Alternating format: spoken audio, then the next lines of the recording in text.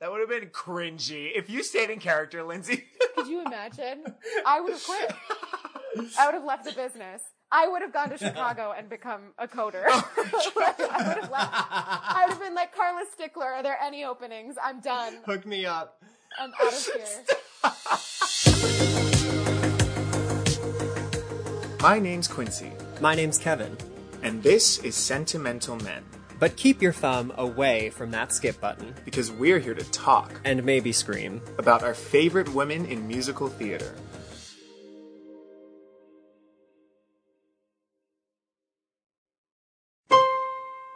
Well, Lindsay Pierce, you are here. Our first ever Sentimental Men guest is back with us at the end of her contract. Yeah. And the first time we had you on, we recorded for like 2-3 hours the first time we had you on. But then for whatever reason, when we first started, we were like, no one's going to listen to this for longer than half an hour, so we must cut it down. So we truncated your like 3 hours of wisdom to this like very snippy, snappy half-hour episode. Yeah. Really? I have no recollection of it being that long, and I also have no recollection of it having been cut down. Yeah, it was long. We talked for a long time. Yeah. We did. I will also say we didn't just talk about I feel like we were, from what I remember, I was like, wow, it was so nice to talk to theater people about theater. Mm-hmm. Yeah, because it was in like the thick of the shutdown. Yeah, it was in like September or something like that of 2020. Mm-hmm. And I felt like I also hadn't talked about Wicked in the way that we talked about Wicked together. Mm-hmm. It's a very different way to talk about Wicked because you guys you're so very like woven into the fabric of theater in so many different ways. You have so many different mediums of being like a part of theater. So it was really nice to talk to people who not only were like fans of theater, but were also like creators of theater and you're backstage. It's great. It was great. You guys know what you're talking about. Well, we are so excited to have you back on for an exit interview of sorts. At the time of recording, you still have 2 more weeks left in your run? Yeah, it's May 9th now, and my final show is 3 p.m. May 22nd. And how are we feeling about it right now? Yeah, what is... I had a cry about it about 2 weeks ago where I just couldn't believe that after all of this time that it would eventually be over. And I've known since I knew my friend was going to come in after me. Yeah. I've known for months that this was the end date, but you can't quite work towards an end date like that. You have to just take it every day and every week as it comes, because as I'm sure with all the other people that have played this part or have been in, the green machine that is Wicked, have talked about, is there's no week that is the same. There's no 2 days that are the same most of the time. Sometimes you're like flying free. Ew, hello. Sometimes you're like really sometimes you're really feeling on the top of your game. And then sometimes you're like, this is the hardest 7 shows I've ever done. Yeah. Or you're just like being dragged across coals. And then sometimes you're like, I did 8. I can't believe it. It's a wild, it's really, it's amazing. But 2 weeks ago, I was sitting on the floor and I was packing up things in my apartment because I'm leaving soon. And I was like, oh my God, this is so silly, but like looking at all, like folding up all the winter clothes and like folding up things that I knew I wasn't going to take on my next job on tour. And just like folding up this home that has heard a lot of warm ups. she's held a lot of tears. This home has been, there's green everywhere. Like there's green all over the place.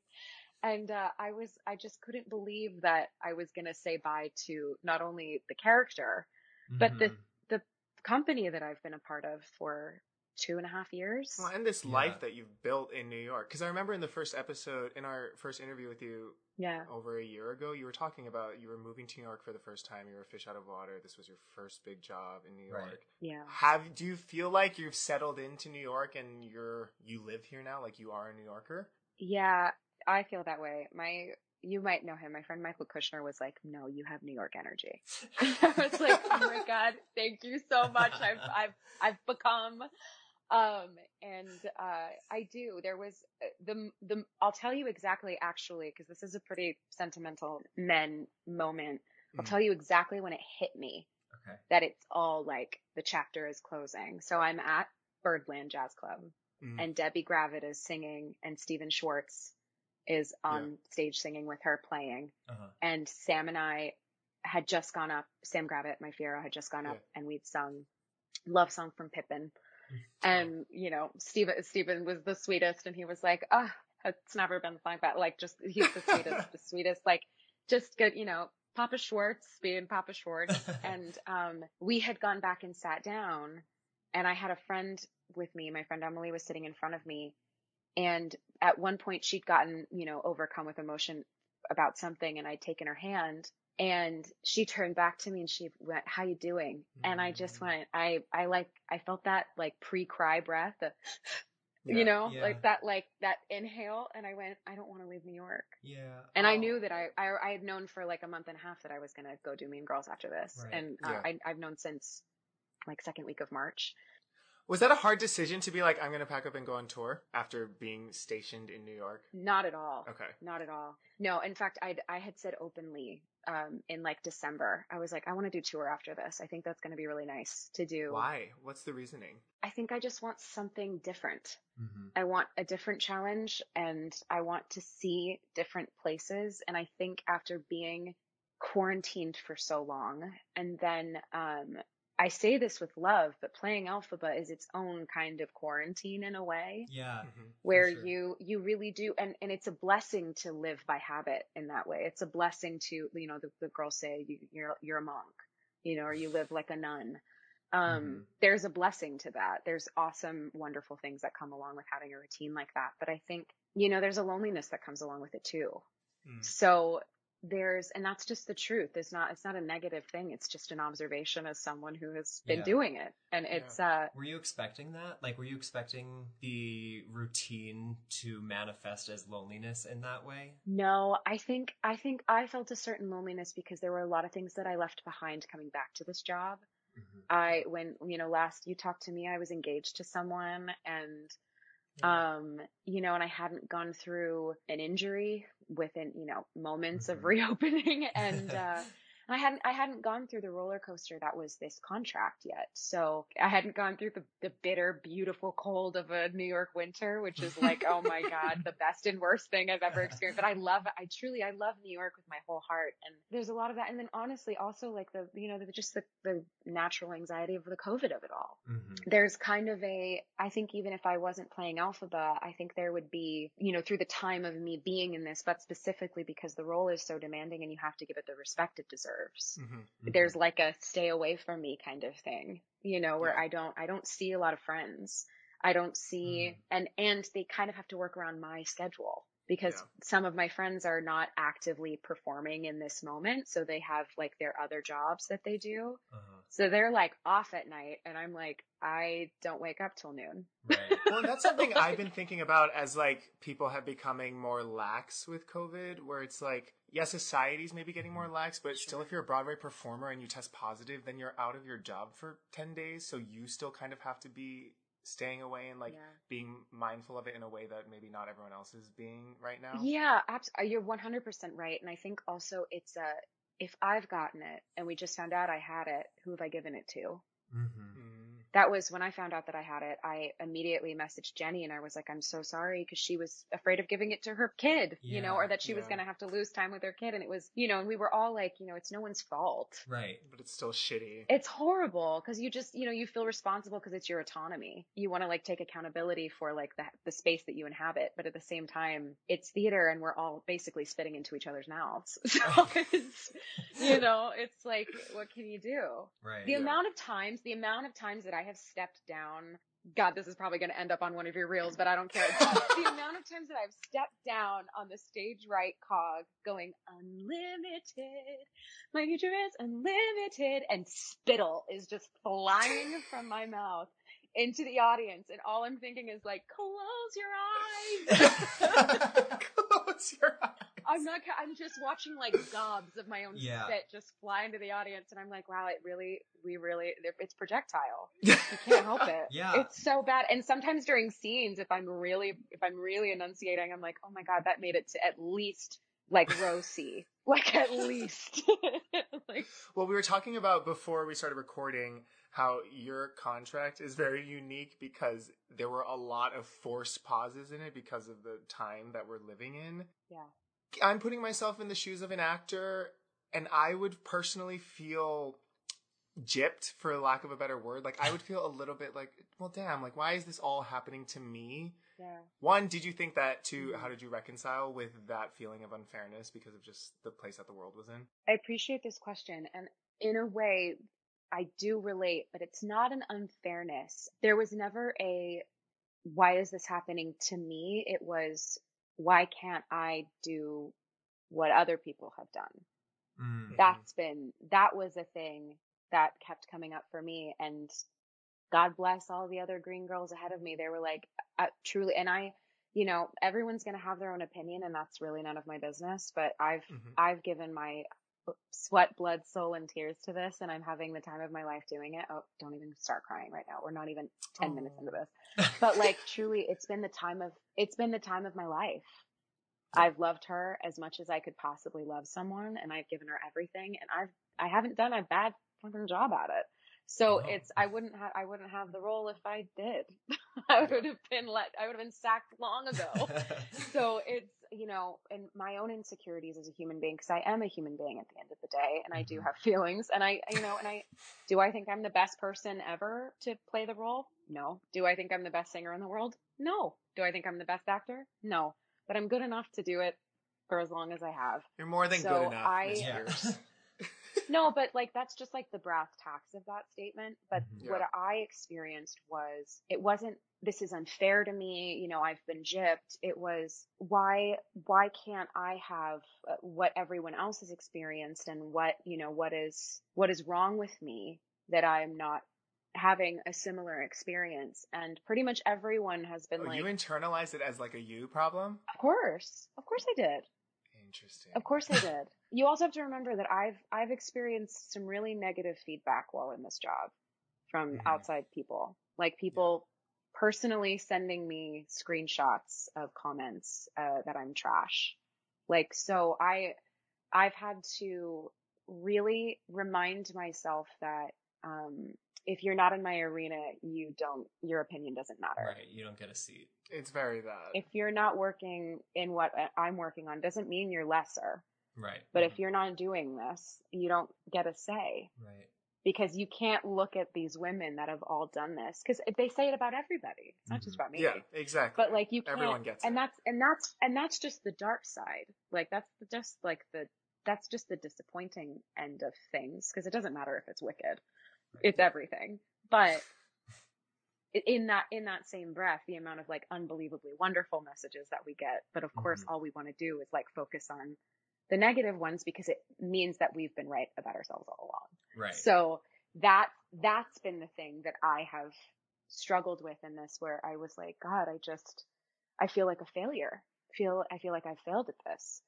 And every single person that I've talked to about it has said, except no one else has dealt with COVID, did it for 3 weeks, and then it got shut down. People didn't even get to come back to their jobs for other things that got shut down, and then closed. And not a lot of other people got injured a week into reopening a Broadway show, and then had to call out mid-show because I thought I was going to fall out of the levitator because my leg wouldn't hold me up anymore. Yeah.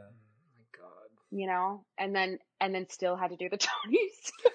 And then the wild thing is that like leave of absence, that medical leave of absence was only supposed to be 6 weeks long, but I had to wait for 2 weeks to get that 6-week evaluation. And then once that end of that 6 weeks happened, it was the middle of Thanksgiving. So they had no time to rehearse me, and they were doing the Macy's Thanksgiving Day Parade. It was that long? It does not feel that long in my memory. I was out for almost 11 weeks. I was out. And then I came back and then immediately got COVID. I came back and immediately got sick. So, okay. So do you feel though, like how did the like pandemic COVID of it all, and then the injury of it all, and then the like your personal COVID of it all, and the mental health, like, did you feel like, God, I just want to settle into this fucking role? Yeah, there was definitely a moment, like through January, I was like, oh, for God's sake, because I was recovering from like physically as a singer and as a performer, and I still struggle with breathing. I have asthma. I have sports-induced asthma. So it was already like a struggle, and I've already had COVID before. So I was like, but I had COVID at the height of the pandemic. And I had like a year and a half to get over, like to figure out how my body worked. So Right. Yeah. coming back with like extremely symptomatic COVID, after having it was a total trip, and like totally like wild what that kind of stuff can do to your voice. And the amount of other singers that I've talked to about it Yeah. have been like, it's crazy the way that your singing is affected because you've gone through this respiratory situation in your body. So when do you feel like you really settled into Elphaba, where you were like, I am comfortable doing this. This is my role? I think I started feeling the rumblings of comfort around, around like the second week of February. It was like my last week with Amanda Jane Cooper. Yeah. Then Brittany started. I would say like February is where I began finding the stride, and March was just like a dream. March was just like the most fun. I remember there being a week in March where I couldn't believe that we had gotten to Sunday, and I wasn't as tired as I would have expected You were feeling myself good. to be on a Sunday. Yeah. Like, and it's not, here's the thing is there are some cords of steel out there, and there are some women that can just like do every single show, and it's, or they've done it on tour, or they have like, Right. I had to completely relearn how to sing in a totally different way in order to sustain Elphaba, because I'd never done anything that required this consistent amount of stamina. I've worked so much in my nearly 2 decades of professional work, but never every single day, same kind of quality every day, that people are paying tickets to see this level of et cetera, et cetera, et cetera. So when I finally felt like I was not only giving the show that I wanted to give, but the show that I thought was sustainable enough, it was around March. And I was like, yeah. And then April felt pretty good. And then my allergies went, bye. One last bump in the road for the go. As we're coming to the end of our Elphaba contract, Mhm. what was the most, I assume you had preconceived notions going into the role of what the role was going to be and what it was going to mean and how it was going to feel. What was the most surprising thing to you actually doing the role? I feel like I get this question all the time, and I feel like I always answer like, oh, I learned something different from, it every day or something. But I honestly, I feel like I'm drawing a blank. I think I expected it all to be a little more serious. Like I expected it to be, we are on Broadway, right? Like we are like, and the amount of photos that I have backstage of us doing the dumbest things. And like, of course I knew that at the heart of us all, we all are community theater kids. Like I know that at the, at the core of my being, but I think there was definitely it was kind of like what we talked about last time when I said, there was a moment where I went, oh my God, I am a fish out of water. Yeah. And I don't know anybody. And oh God. And I had the honor and the privilege and like the wonderful experience to reopen this show and rehearse with this cast and rehearse with the new people that have come into the cast. And I've gotten to know these people, and I also think through all of the wild things that we've gone through, in these like 9 months together, you really bonds a group of people, and these people are amazing, and they're kind, and they're considerate, and they're generous, and the relationships backstage are just warm and they're loving. And I wasn't expecting to fall in love the way that I have. I don't think I was expecting to really bond with these people, because my previous experience had been, I don't know anyone. And that's been turned on its head. And granted, there's always that joke of like, you never leave Wicked, but I think that's more of a thing for, well, not for Elphabas lately, because honey, we pulled in everybody we could. Come on, all skate. Oh my God. We were limp. We had a bone sticking out of our shins. We were limping along. It was a mess there for a hot minute. My God. But, kind of iconic though. Honey, Wicked said hour. It was, God, it was, truly, it was remarkable, absolutely unbelievable what people are capable of. Like, you have to bow down to it. It's unreal. Yeah. Well, speaking of that, we talked to Carla Stickler, and she was taking us through her Elphaba journey, and she talked about how when she first started playing Elphaba, she was going through a really, like, tumultuous personal time in her life where she was getting divorced, and Elphaba, playing Elphaba really saved her and that it helped her grow into her confidence. I can't remember if we were talking about this as we were recording or not, but you also went through personal turmoil over the pandemic. Yeah. Did having something to come back to and a job and a character Like to something play steady. was that helpful or was it harder? It was, yes. The answer is yes. It was both. There is a deep well that I didn't know I had. I always considered myself like a deeply emotional person and, you know, compassionate and connected and very afraid that people don't like me. So I will do anything to make you like me, please. But I didn't realize that I hadn't even dug the well as deep as it could possibly have gone. I've learned so much about myself. I've learned so much about getting myself together. I've learned so much about how to truly leave something at the door. And if you can't, you got to take it out there with you, safely. Were there moments where you took it out there? Yeah, say more Honey, about that. honey, were there moments? Honey, how can you not? I mean, the line begins to really blur between self and work. When, you know, like we said before, it deserves attention and respect. I mean, it takes a lot to play this role. And that's not to like continue to like put quarters in the bubble gum like dispenser that is the lore of Wicked, but it really is. It's not just like the sing can be hard or the acting is hard. It's all of it. You've talked about it. It's the rake, it's the touring, it's the dress, it's the hat, it's the faff. It's the other 21 hours of the day. Yeah, that like you wake up and you're immediately going, like, where am I? You know, like, it's a lot. And like, oh God, if I eat that, am I not going to be able to sing tomorrow? There's a lot of that. But as much as being a part of Wicked has torn down so much of what I thought about myself, it's built it all right back up. And my big stuff really blew up like 3 days before we had our first rehearsal. Wow. So I was just so grateful to be, and you know, and again, it's that, 2020 looking around going, God, I don't know any of these people. I knew my principals and most of them knew what was happening in my life. And most of the people that were closest to me on the creative team knew what was happening in my life.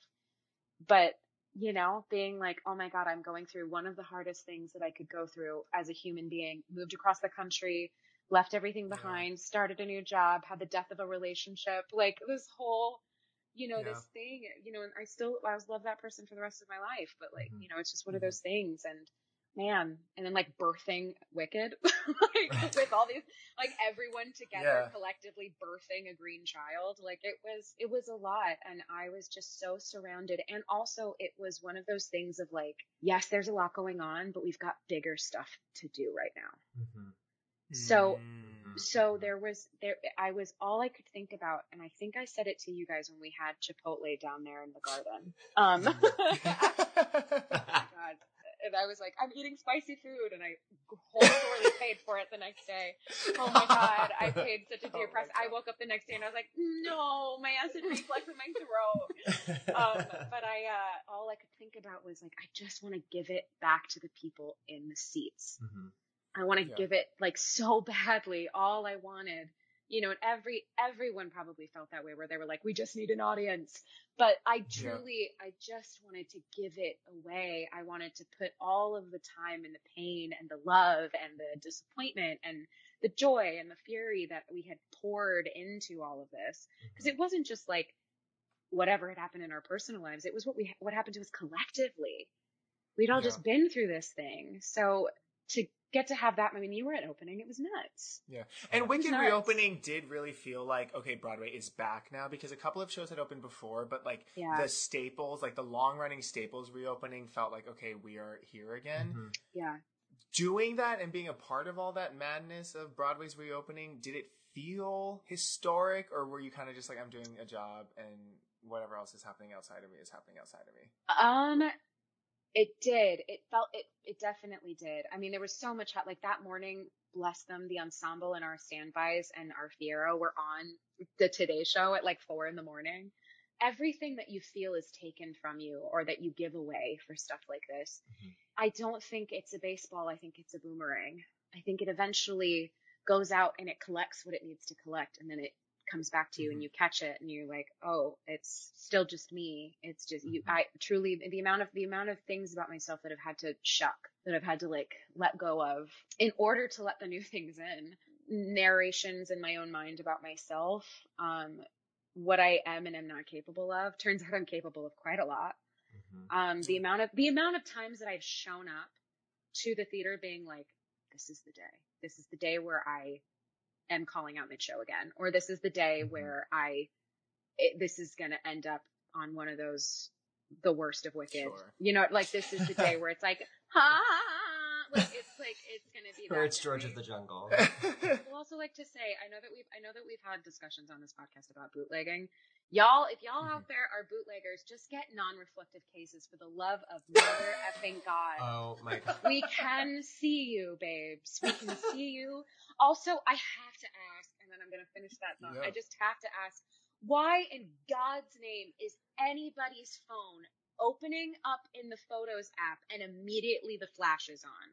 Always have that. That's on. True. Period. In life. In life. Especially if you're going to record a bootleg. What are you doing? What are you doing? Like, the amount of times I have seen the, and then, I mean, there were two yesterday in our matinee. Brittany and I are in the middle of For Good, and you know, it's a beautiful picture.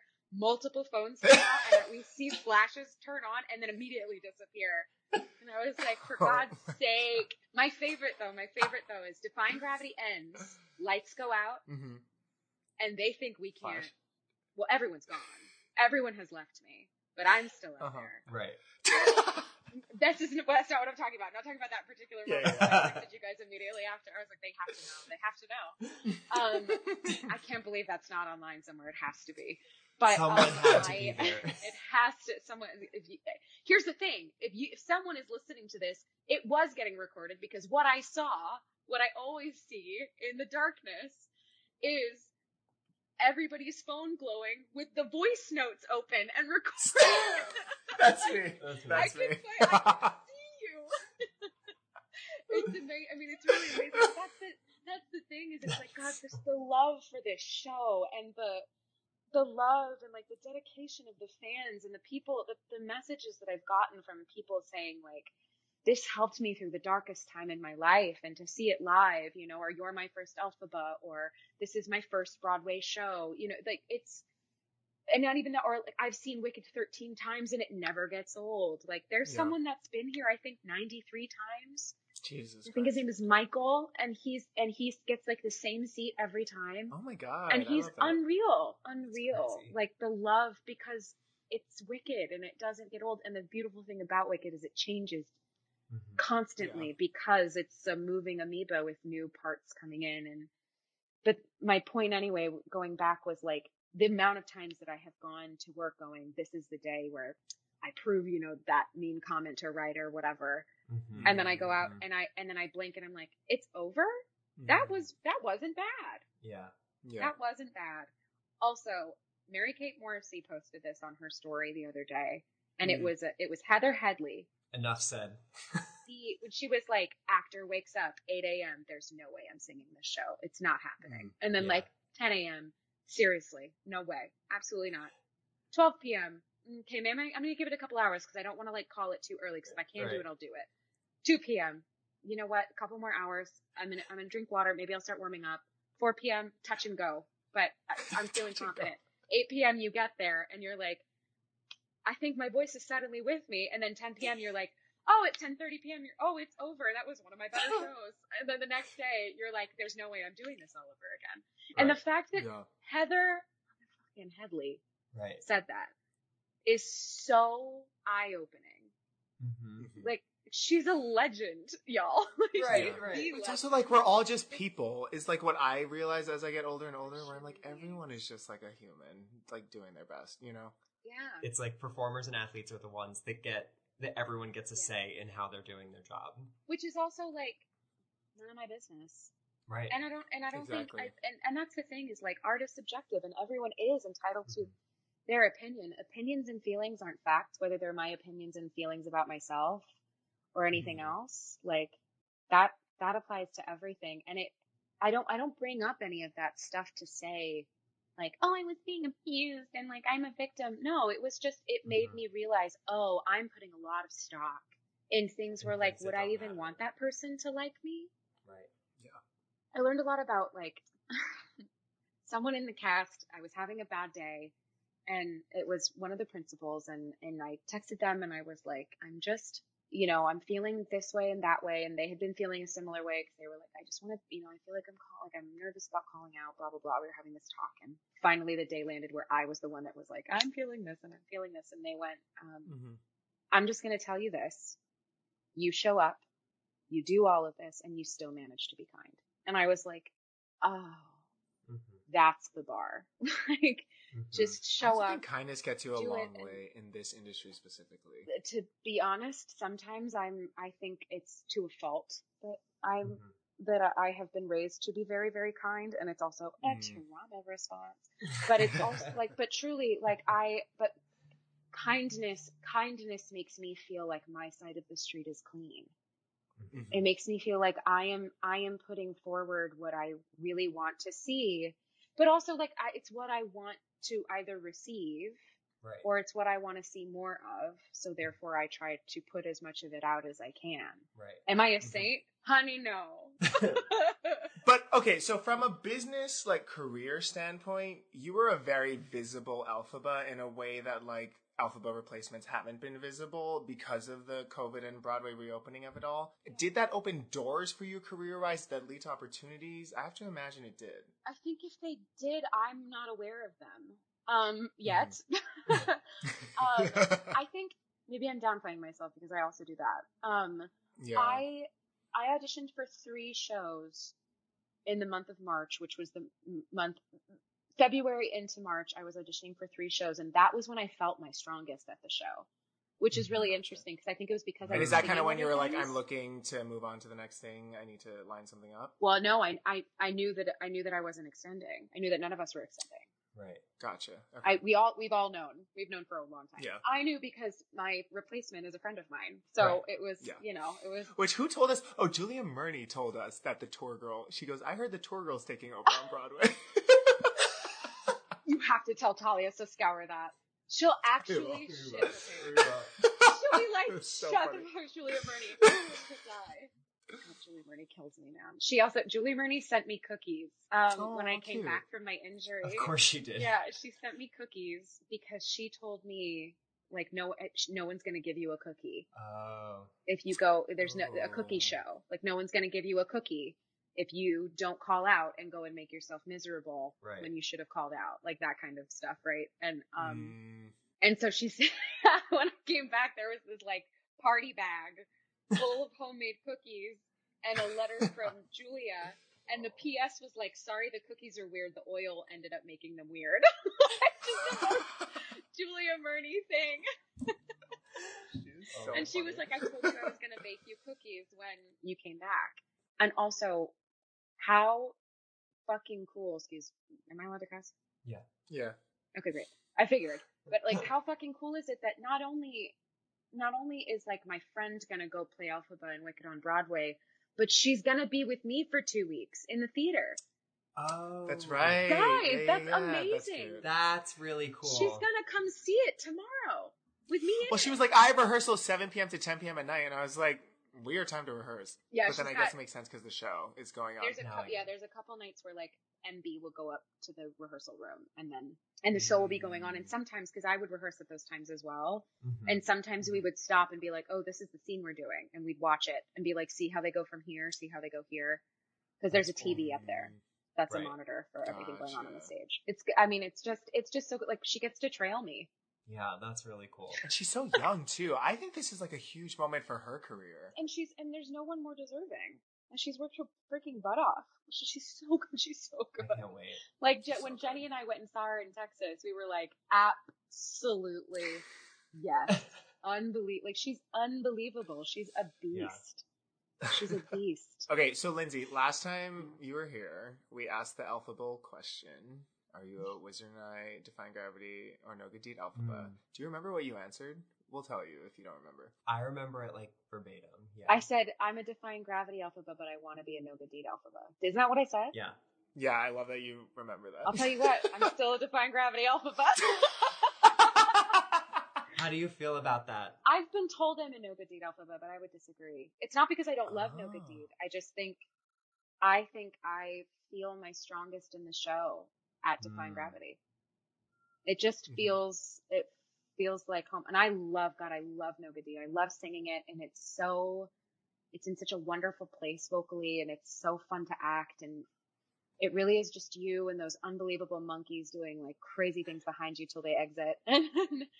And you're just walking around in fog looking incredible, you know, and it's so much fun.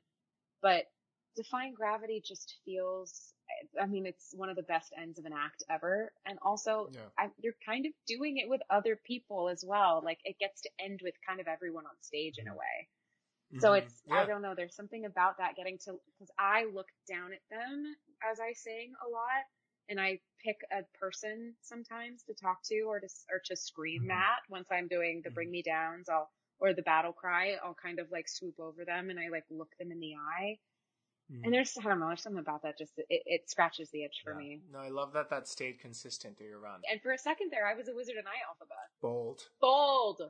And then and then that week ended and I was like, bye. Okay, so Lindsay, we're going on tour with Mean Girls as Janice, replacing Elphaba, Mary-Kate Morrissey. Yeah. So you said that, like, you wanted to go on tour after this. Yeah. What was kind of your thinking of, like, okay, my career post-Elphaba? What were you envisioning and kind of planning for? It's interesting that I wasn't thinking about my career. I was thinking about my life. That's kind of the thing. Yeah, but I'll be honest with you all. There's kind of nothing. There's nowhere to go after Elphaba. Not saying that Elphaba is the be all end all, but it's not something that you can top because it's not comparable to anything else. How are you going to top your Broadway debut in which you got your equity card, in which you reopened the Broadway show and then you did the Tonys and you did Jimmy Fallon and you did 7,000 shows and you did blah, blah, you know, like it's not, and you got through COVID, you know, and you did all these like, nevertheless she persisted things. You don't top this is a once in a lifetime experience, and that's not me coding this like sometimes very harrowing and wonderful experience. That's not me sugarcoating anything. But there is no job yet for me that I have yet to know about or experience that is ever going to top or check off every box the way that Elphaba. This was 12-year-old Lindsay's dream. So I have fed her just rewards. I have fed her everything she ever dreamed of. I was at the fucking Tonys, you guys. Like, met SJB at the Tonys? I saw her at the Tonys. We locked eyes. We did not meet. We locked eyes and we both went, and then that was it. But she was sitting like right in front of me when I came out and started screaming at the top of my lungs, and I was like, sorry. Are you triggered? Like, you know, but like, you know, like I stood next to Lea Salonga and walked off stage and she was like, you better be belting up in the stratosphere for a hot second and then say bye. Like, Okay. Yeah. And I got to stand backstage with SJB and like Josh Grobe, like all of these people backstage sobbing, watching Jennifer Holliday come out and sing. And I'm telling you, I'm not going. Like, wow. You know what I mean? Like I got to witness amazing things. Like I got to be in a Tony's performance. I got to be in a room with friends and people that I have never dreamed that I would ever be considered in the same industry as, let alone be put in the same room. So going back, I think I had to release this idea of like, oh my God, like, what do I do after Elphaba? It was, right. Did you feel that at first? What, like when I knew I wasn't gonna keep going? Like pressure to top it. Yes, but not from me. It was from us, right? Yeah, it was from you two. It was from both of you. Exclusively. Here's your exclusive. It was you. No, it was like, what I've really learned in this is that my own expectations of myself are the only ones that matter. God, I mean, I love the people that support performers are some of the most kind and generous and like caring, and sometimes they're performers themselves, and sometimes they're just like frontline workers, or, you know, like just people that love theater, and that's the people that we do it for, right? Students. I'll never forget the Taco Bell Cantina students. If you're listening to this, Taco Bell Cantina. There's a Taco Bell Cantina next to Wicked. I know which one you're talking Give about. them all your business. Give them all your Quincy business. and I have never been out together without ending up there. Honey, you can't. It's the spicy potato soft tacos for me. Okay. It's the vegetarian in me is like, it's so I went. Gotcha. I ordered my spicy potato soft tacos, 3 of them. Thank you very much. And I waited, and I was going to turn on a book. I was going to turn on an audiobook, and I heard next to me. So when Dr. Dillamond, and I literally was like, I pulled it out for a second because I wanted to Just to hear hear what what they their were asking takes each are. other. And they weren't like, oh my gosh, and this person, and then they were talking about the show. They were talking about, but how, if they were there and she was there, how Very did she Kevin. get to that? It was like dramaturgy. And they were, and then at one point they Nomined over their fucking food. The kids are all right. They're doing okay. Like they were college sweet baby Gen Zers, and I literally was there full green, like Right. in the hair, and my mask They must on. have known. Well, they let me know after that they did know, and I almost went over and was like, I just have to tell you, it's giving bursting into a Denny's or an IHOP at midnight after your community theater production. And like only ordering a plate of fries and multiple milkshakes, like that. It was the same energy, and it made me miss my friends in theater back home. Like it made me like it just the theater community is the best part of this. So that's the stuff that like I realized I was like, I'm doing it for those kids. I'm doing it for them. And I don't, but you also don't need to be for everybody. That's the thing is what I've learned from myself, and like my codependency. I've learned so much about. My codependency isn't just to myself or my interpersonal relationships. It's making sure, like, God, I hope stage management isn't mad at me, you know, or if I call out, what are they going to think? Or well, does the cast think that I'm not worthy to be here? You know, like, no one's thinking about me. No one. Clearly, as long as there is one person in green makeup with a fucking dress on, the show will happen. Belting Like, the notes. hello. They need a body in that $20,000 gown. Like, that's all they need. Clunky brown boots. Funky brown boots and that weird kippah, that yarmulke beanie. God, I love that thing. Quincy hates I'll miss that girl. I'll miss that. Yeah, we little got thing. into it where I was like, Elphaba's entrance look is not like the look I would have chosen for my first day of school. You know, even being Elphaba. The thing I love about Elphaba is she's like, no, I'm a serious student. Like that, I have my glasses. I'm collegiate. Yeah, like she was really like that. I am a bookish girl, and I will play the role, and you will exactly know. I mean, it's just that's the thing I love about her, though. But I think going into a new job and like wanting something else after, I said, you know, what do I want to do after Wicked? What will fill my cup? And I had auditions for 3 shows, and through these audition processes, this one particular one that was going to be in New York, I got to meet unbelievable women that I would never have met in any other capacity, and now we're friends. Like, because we all went through these like wild, like multiple callbacks, work sessions, yada yada. Like I had the moment you asked earlier, Quincy, when you were like, do you feel that Wicked opened doors for you? I went into an audition for the Les Mis tour for Fontaine. And I was like, oh my gosh, this Fontaine Elphaba pipeline might be happening again. There like we we go. might, Lucy and I might throw Lucy baby girl. Like, watch out, here I come. Cut my hair off and give me a locket. I went in for it, and I was trained in that kind of singing. So it was really exciting to sing that kind of stuff again, and then go sing Elphaba afterwards. It was like really informative how like your voice can really navigate through multiple different ways of singing. I walked in and one of the casting associates for Tara Rubin was like, "Oh, I see you every day." And I was like, "Explain that." And he was like, I walk past the breezeway. I walk past your picture all the time. So it's really nice to like see you. And he was like, and I know, he was like, you've just been like, he was like, we've seen you in the show. It's like, you're amazing. And it's so lovely to actually see you. And I thought, my God, that is so wild. Like, that's so wild. You know, when I went into Mean Girls, they didn't have any moment of, is there stuff in your ears or anything like that. And I had actually been finally cut from that New York project. I had been cut and I went home and I called my agent. I was like, I know it's not going to go further.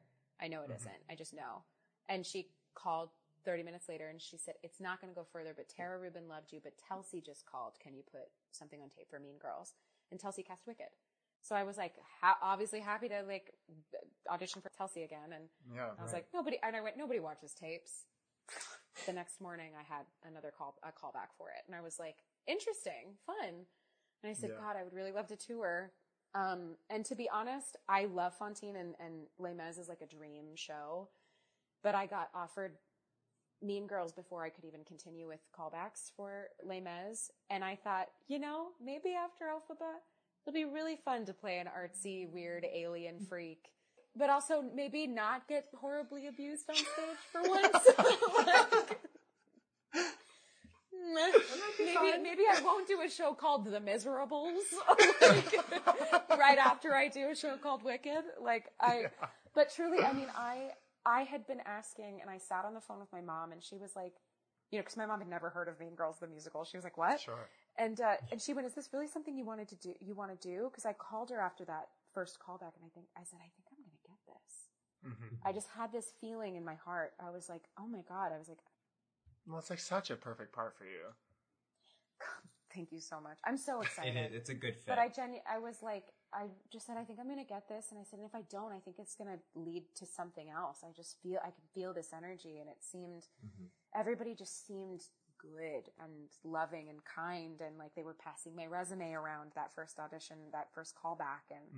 And I was like, oh my God, did they see that I'm in Wicked? Like I was like, I hope that they know that like I will work so hard. That's where I go is like, God, I hope they know that I'll put in the work. And I sat right here on the floor looking out this window and I cried on the phone to my mom because I said, I want to meet new people and I want to have a little bit more breathing space and I want to give this to someone else. I want to give this role away. 'Cause I love Elphaba, and if I ever get an opportunity to ever play her in any capacity again, I don't think I would say no. But interesting. I was 28 when I got this role, and I'm 31 when I leave. Yeah. And it's been a lot of life in between. I got to be a part of a really amazing moment for theater, and that you'll remember forever.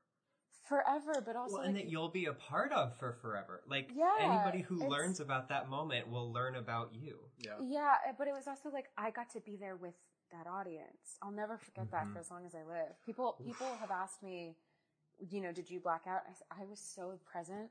I was so there. The only time I got nervous was when I went up in the air. I was like, I can't hear anything. Because it was loud. Because people were screaming at the top of their lungs, and it made me want to cry. I was like, because I was so overwhelmed, I could feel it. And it wasn't Lindsay Pierce playing Elphaba. It wasn't like I am playing Elphaba. I was like, oh my God, they're watching her fly.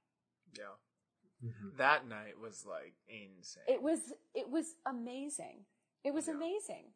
The sound and knowing that I would have to look at one of the monitors, I remember going up, I went, it's me.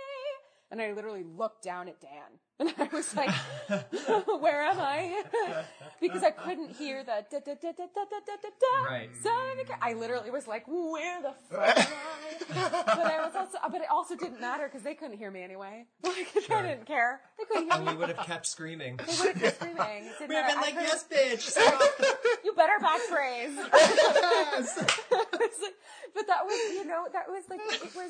it was just, it was just amazing. And like, I was there on the 18th anniversary. I was sitting in the office watching, and I went out into the wings and watched Jenny not fly and go forward, and like hung out with her, and I got to get to know Jenny even better, and I got to get to know Alyssa. Like, the amount of people that have, because of these wild circumstances, because of these unbelievable circumstances, multiple people got jobs, multiple people got to come back to work because of these wild circumstances.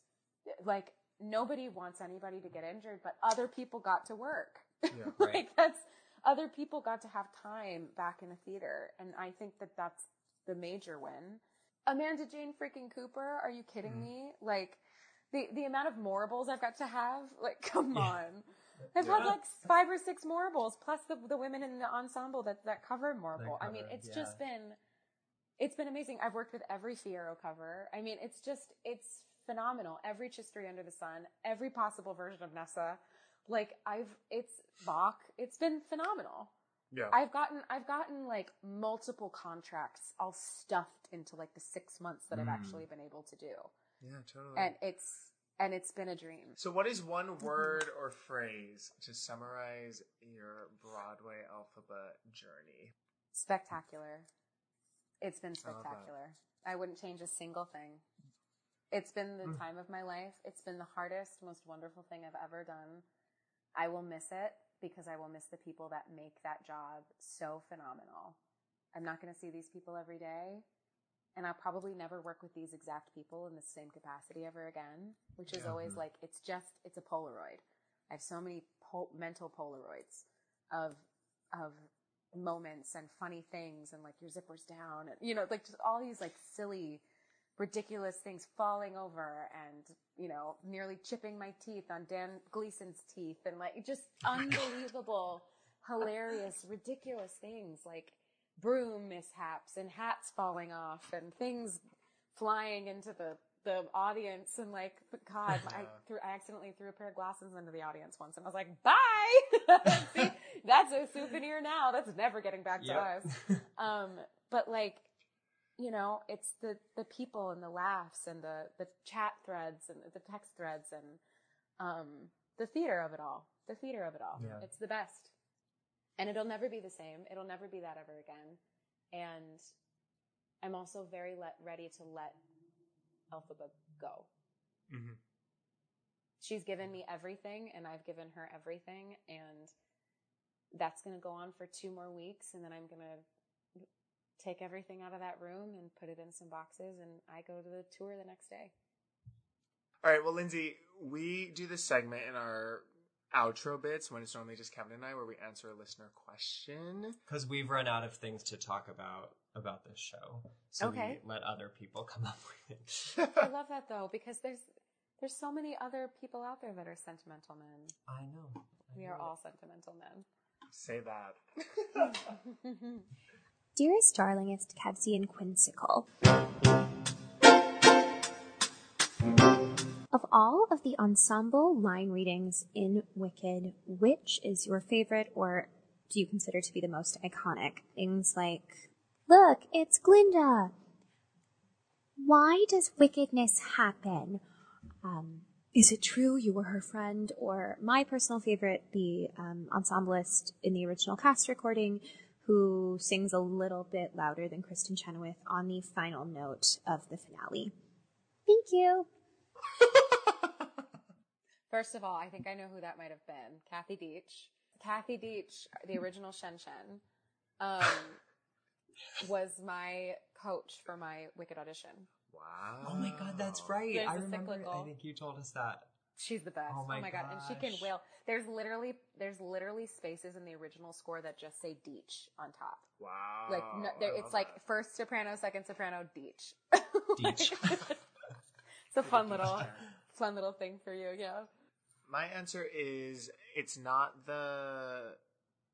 is it true you were her friend? It's the woman who comes up and hits the husband after. Oh, you love that part. I love it because you have to sell it for the bit to work. And whenever the ensemblist does sell it, I live for it. Because you're like, why would you sully this beautiful moment with your dumb nonsense? Literally, like, shut the fuck up. Yeah.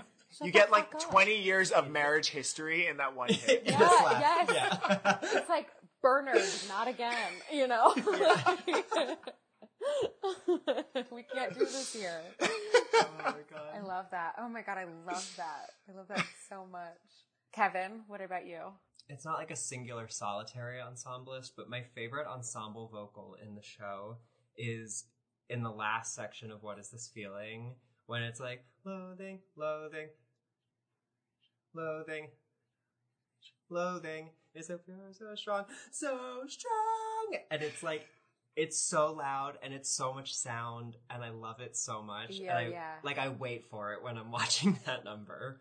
The thing I love about that moment specifically too is it's the sforzando that the ensemble does. It's so pure, Yeah. so strong, so strong.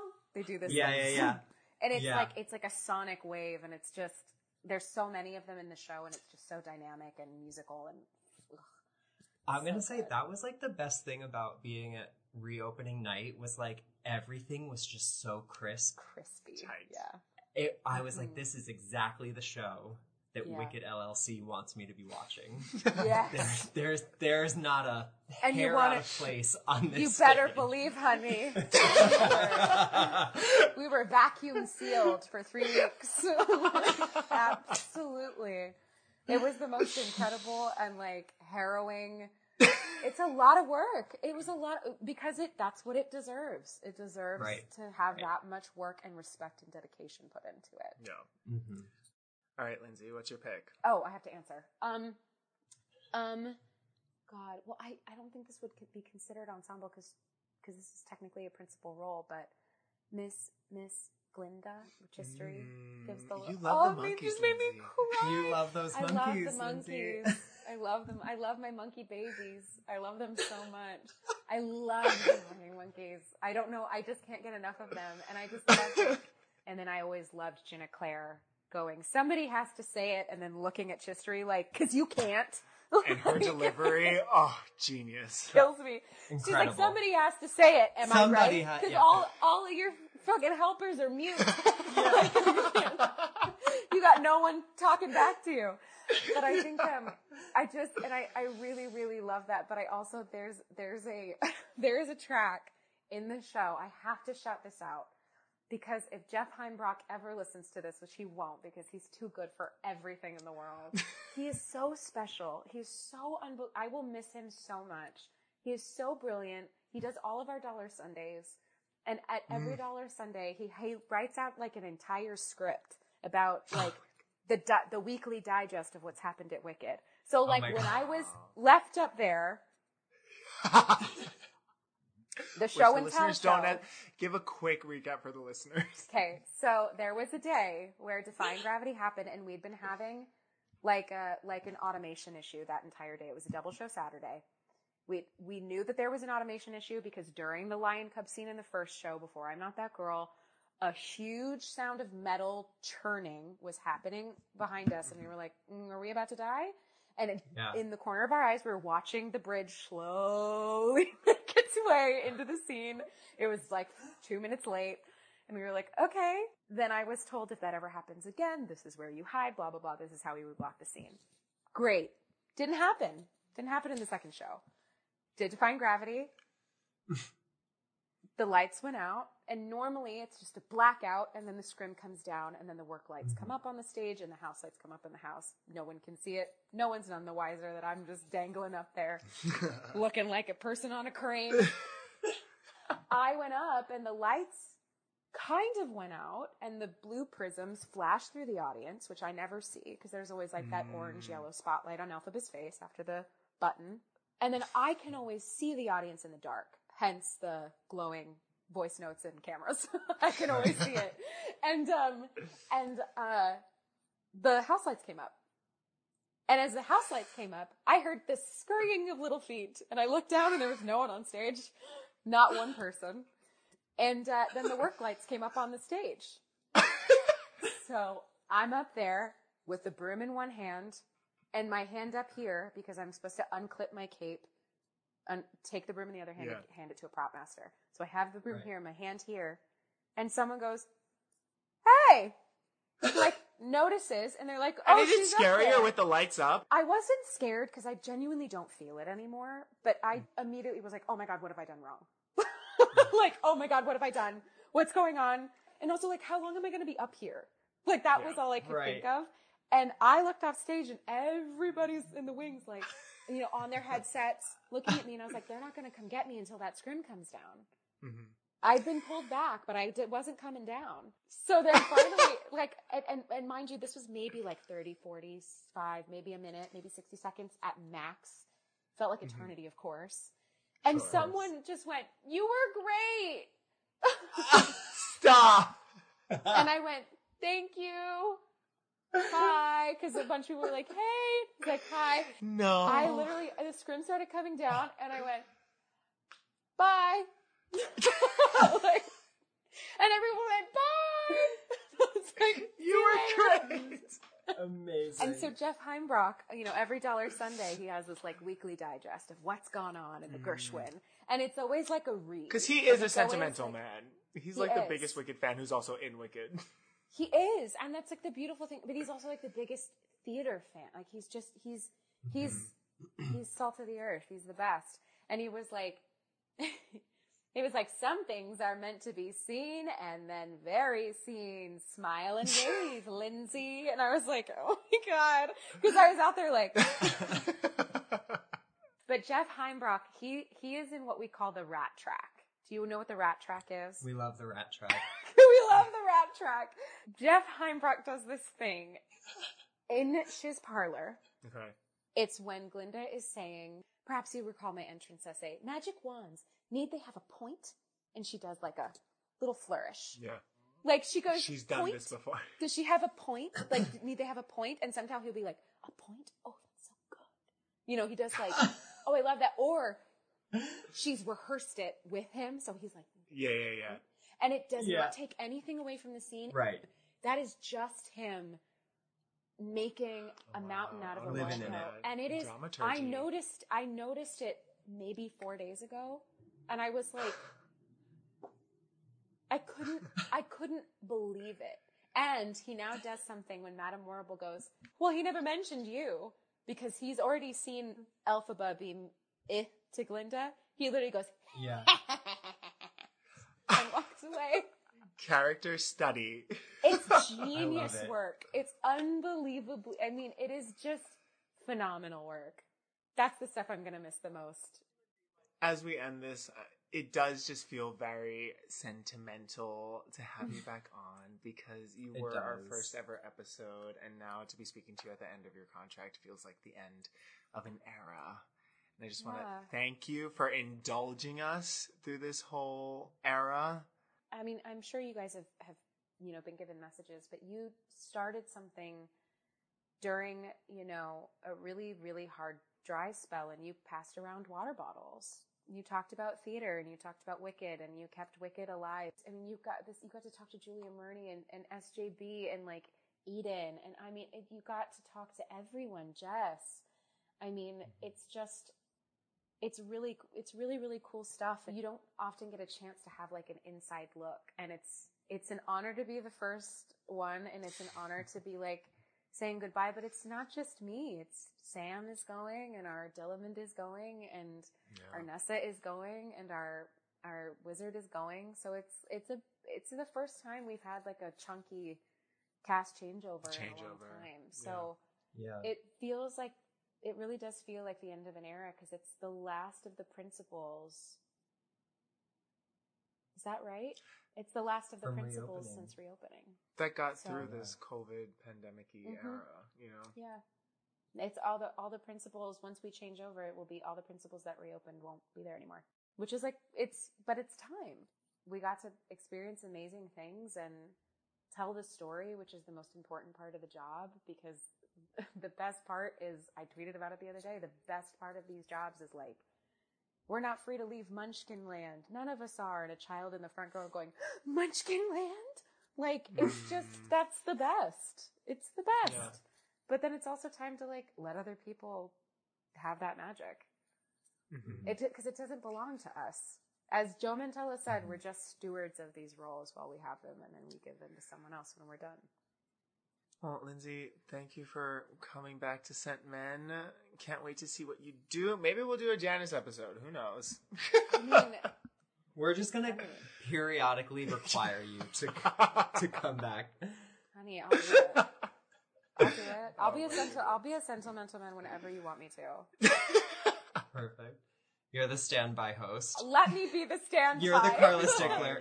You're the Carla Stickler. Let me be your Carla Stickler. Easily. Let me be her.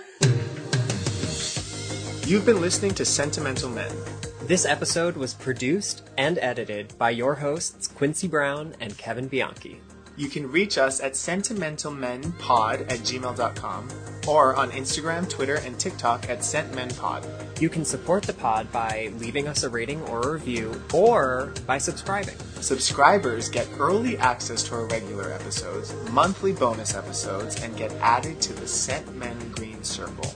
Which is literally our close friends on Instagram. Thanks to Julia DiMarzo for our thrillifying artwork. And thanks to you for tuning in. Till next time, I'm Quincy. And I'm Kevin.